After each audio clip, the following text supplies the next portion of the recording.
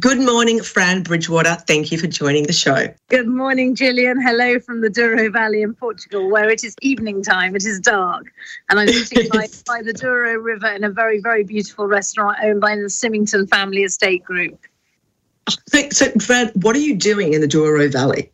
Right, well, I'm on a recce at the moment because I'm, as you say, I wear many hats. My hat is, for the next couple of years, co-producer of a feature film, which is wine-based and wine-themed all the way through, and we're going to be shooting in the Douro from June next year. So I'm here on a recce on behalf of the film director, and we're live streaming with the film director as we go across various venues, various quintas, as they're called, these family wine estates.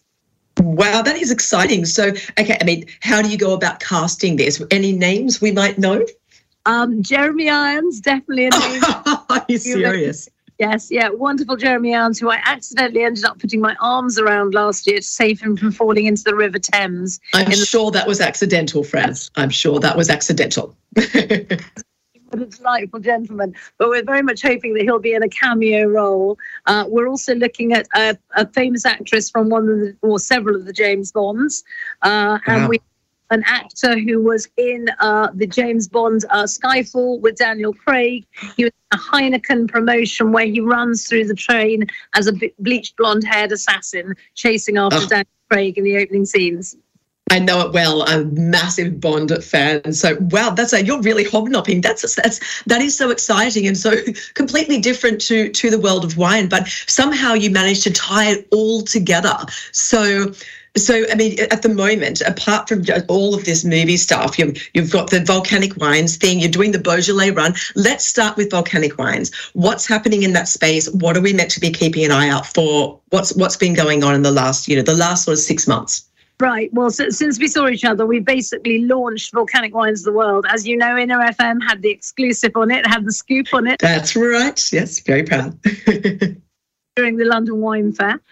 Since then, we've had our first inaugural event. We had 250 trade, 120 consumers in the evening. And the aim is Volcanic Wines of the World is a new trade generic for the world. Oz Clarke described it as there are all sorts of really interesting corners of the world that all have fantastic volcanic wines. And what we're doing is we're bringing the whole lot together under one umbrella. And so the aim is volcanic wines mean a lot to consumers because where consumers often will say, oh, I don't know much about wine. My friends do when they come to dinner with me. They go, I'm so sorry about the wine. But whereas everybody knows what a volcano is, they're very comfortable with volcanic wines. Volcanic wine island travel sits up in the luxury tourism kind of area, and people who are really engaged as well. So it's a whole new category for the trade, on trade and off trade, basically. So as you say, a lot of people, everyone knows what a volcano is. And of course, I think a lot of people might go straight to say Etna, a lovely Etna Rosso, that sort of style. But it really does. It's so much broader than that. So when someone does say to you, what exactly is a volcanic wine? What is your elevator pitch? What's your call? The pitch is that volcanic wines can be from mainly islands, but not exclusively. So central France, the Auvergne region, for example, has got a lot of volcanic wines as well. I think what people notice with volcanic wines is that there's distinct minerality. So if you give somebody a glass of normal tap water and volcanic mineral water, anybody not trained will be able to smell and taste there is a difference. There is a distinct earthy, peaty kind of difference. That doesn't come through in the same way in wine, but it comes through subtly in about the top 2% of the flavour, and that's enough that it kind of brings the category home a little bit more from a consumer perspective. This is the concept. So people will notice salinity, minerality, and intensity of flavour because it's some of the most rugged, arid, most difficult to grow conditions in the wine world. Volcanic soil is incredibly hard. It conducts heat really well. It does all sorts of things that make it very, very extreme. And if it's islands, it's extreme temperatures, extreme winds. They had hail in Santorini. So Santorini's another. You say Etna. Etna's very well known, Santorini in Greece equally.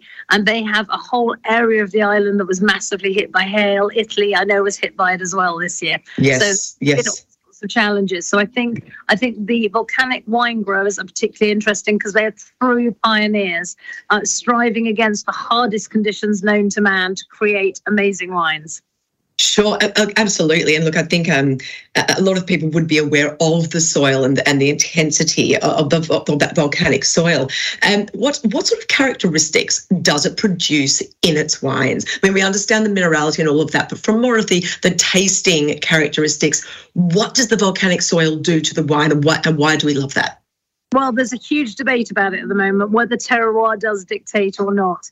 And it's, geologists say that a number of the minerals don't fully come through, but they do come through in an essence. Like if you're growing vines by the sea, you will get a salinity. You will get a notice of that. But I think more than anything else, in answer to your question, it's the intensity and the concentration of flavour. It's whenever in France, as you know, when we were in Bordeaux together, they like to say the vine has to suffer.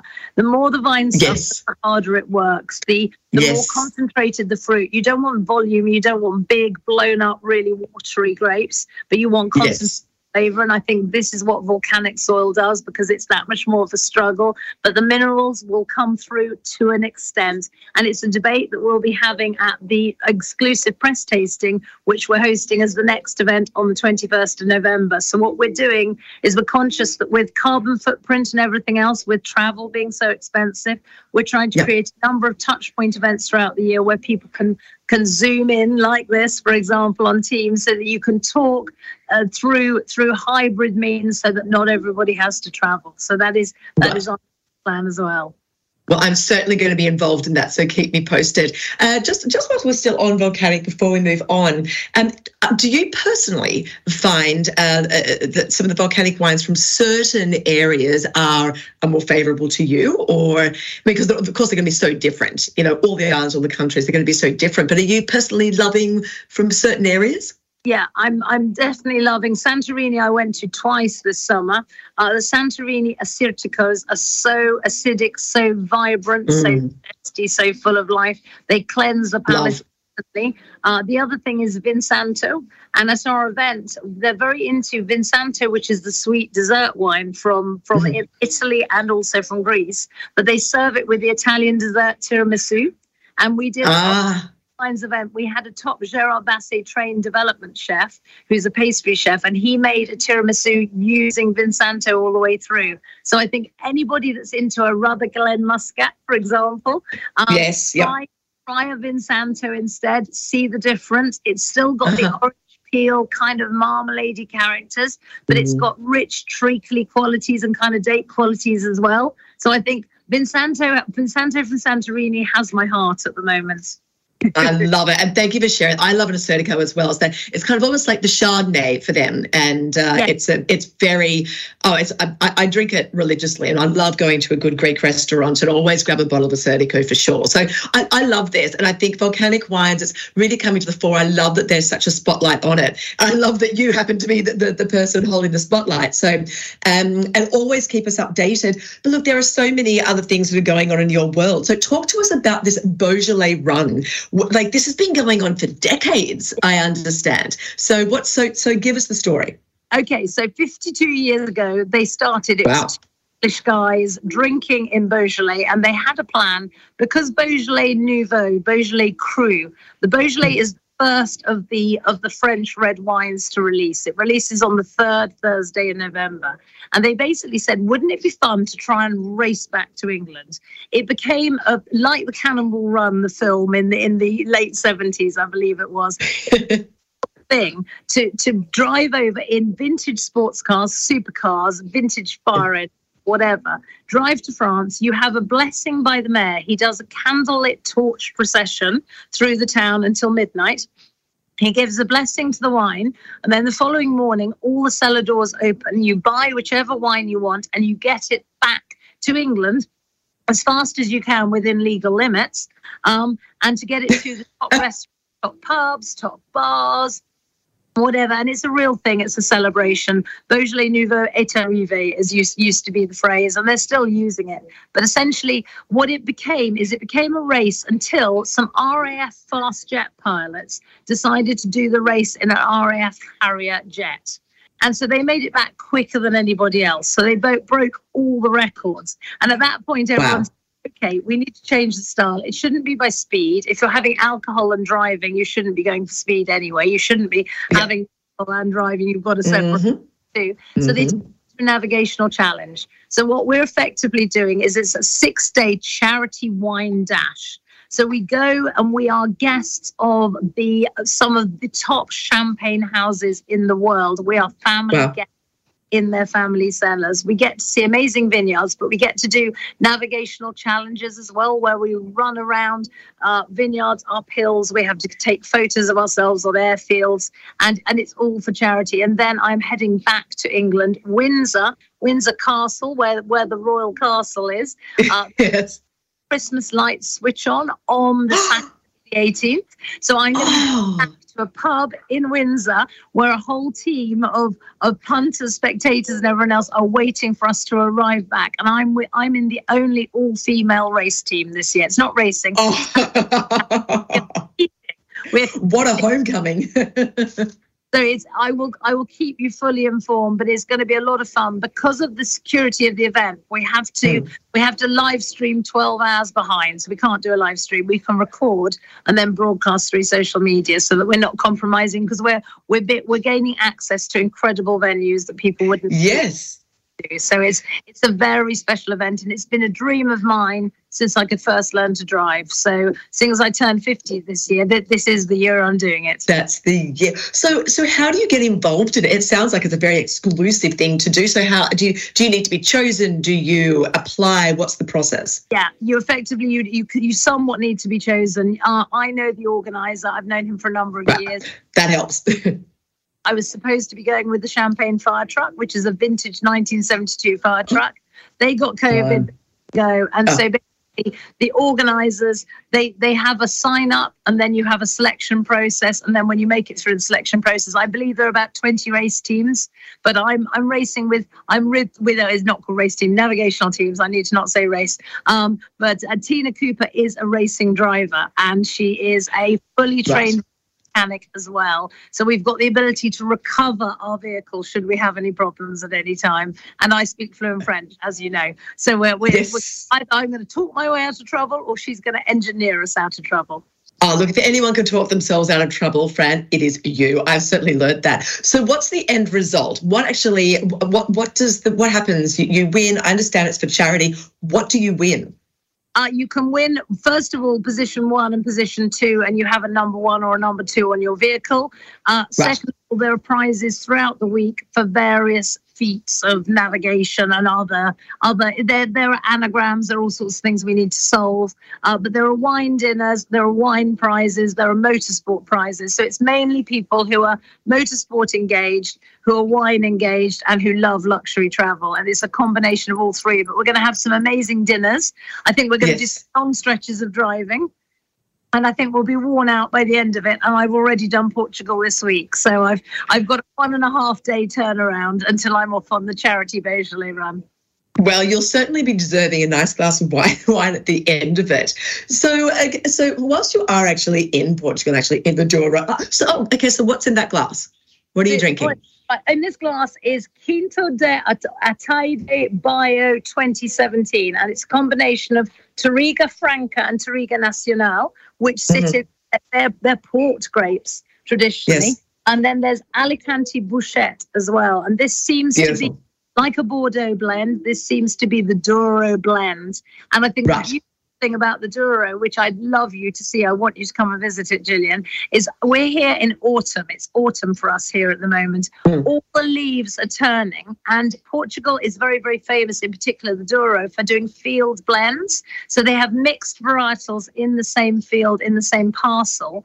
And so when we were driving tonight, we were seeing beautiful rainbow parcels of vineyards. Gorgeous. All different colours. So it's a myriad of colours. I will share some more photos tomorrow. I know this is radio, but it's very good to be able to describe. The visuals are absolutely stunning, and they're in beautiful lines that look like sun rays radiating. It's beautiful. more inspiring here. It's very beautiful.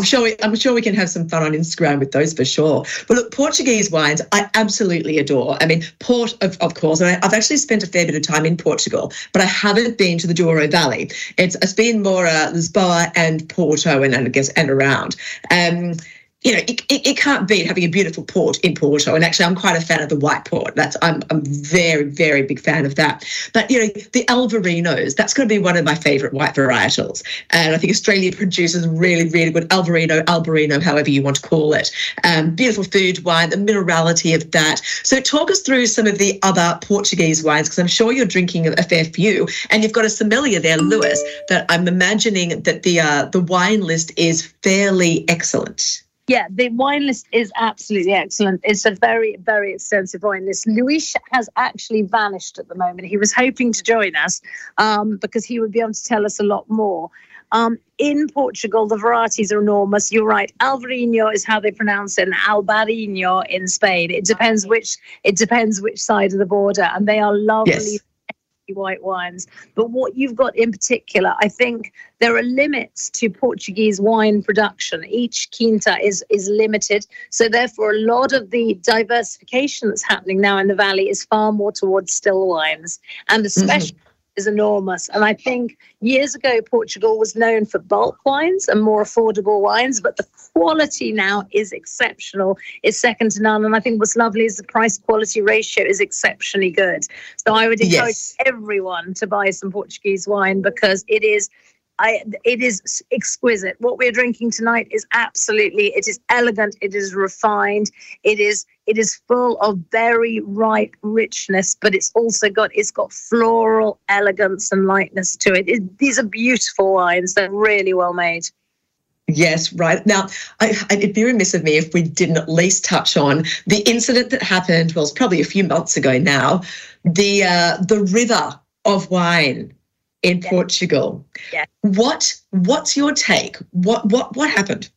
I don't know. I don't know the details at all, but all I know is tragic. Whenever there is wine that is spilling through the streets, like running through, it is completely tragic.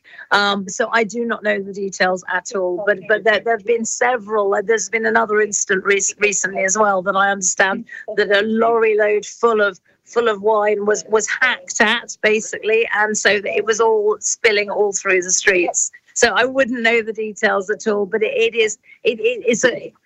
I think what's special about wine production is it takes an entire vineyard year in order to produce wine, whereas beer can be produced at various points in the year, spirits can as well, cider can as well. Wine is the one thing that you have to wait and see what the year gives you in terms of weather, climatic conditions, and it's everyone's hearts and souls go into this. So when it runs through the streets and is wasted, I think it's a proper crying shame. Yes, it is. Absolutely, it's a tragedy, and I think there was a lot of speculation about it. Of course, was it an accident? Wasn't it an accident? Who's involved? And of course, and you're right. Somebody knows, but it's just something that you don't want to see again. Because you're right. That's a whole year's vintage. That's a lot of hard work and blood, sweat, and tears that go into that sort of thing. So it's anyway. I had to mention. It is in Portugal. So just we've got a couple of minutes left. Just to wrap. What's happening with you for the next few days? Paint us a picture of what your itinerary looks like. Okay, well, I'm with Shirley Kumar, who was the news editor of Harper's Wine magazine in the UK. And I write, among many other things, for The Buyer. What we've got coming up in the next couple of days, we are touring tomorrow. We're touring Douro. Then we're heading down to a place called Coimbra, which is halfway between Porto and Lisbon in the south. Mm-hmm. So they're the two major cities. Coimbra has got the oldest university in the whole of Portugal, and they are hosting a 3-day event called Wine Future. It's a conference, and we have experts from all across the world, including, Angela Jones will be pleased to hear, Bruce Dickinson, the former lead singer of Iron Maiden. She will love that. She'll love it. So you're going to have to play some Iron Maiden this week, please, for Bruce Dickinson. We've got Gary Vaynerchuk. Gary Vaynerchuk, the business strategist guru extraordinaire. We have it being led by Pancho Campo, who is again an international wine celebrity. And he's also a keen sportsman who's into massive amounts of extreme scuba diving and lots of other things, I believe. It's a very, very jam-packed. Every morning we're going to be in from 9 a.m. until 6:30 p.m. It's a 3-day event, and half of the wine world are going to be here, which is why Shirley and I are here. But we're enjoying a joint 50th birthday celebration this evening, and tomorrow we've got a spa hotel, and we've got a spa hotel the next night too. So we're Eat North. She is Eat North. Go on, tell us in an instant, Shirley. Eat North basically covers the north of the UK, and I cover food and drink, and we have 7 vineyards in Yorkshire, which you wouldn't think because it rains so much. But the north, we have more Michelin star restaurants in London, and we have all the whiskey industry for Scotland. So we've got it all. We don't need to be in London anymore. But it's fascinating. England is huge. And as you know, English sparkling wine is massive on a world scale, blind tasting against the top champagnes. Somewhere else, Gillian, the next time you feel like jumping on a plane, you're going to have to come and visit us in England too. I think I'm absolutely going to have to do that. Fran, this has been fabulously fun as always and extremely informative. You're definitely a friend on the show. We'll get you back in the in a few months' time. Happy 50th year to you. I loved meeting you in Bordeaux a few months ago. And actually our next guest was the person I was leaving you to go and visit, Joel. So it's all coming together. I'm feeling so nostalgic. But anyway, thank you so much, Fran, for your time. That's Fran Bridgewater, and she is the director of Volcanic Wines of the World by the Drinks Crew Limited, and a very personal friend. Take care. Good luck with the travels, and I can't wait to hear about the Beaujolais Run. Lots of love to you all. Have a very lovely day. Have a lovely Sunday in Melbourne. Catch you soon, guys. Cheers.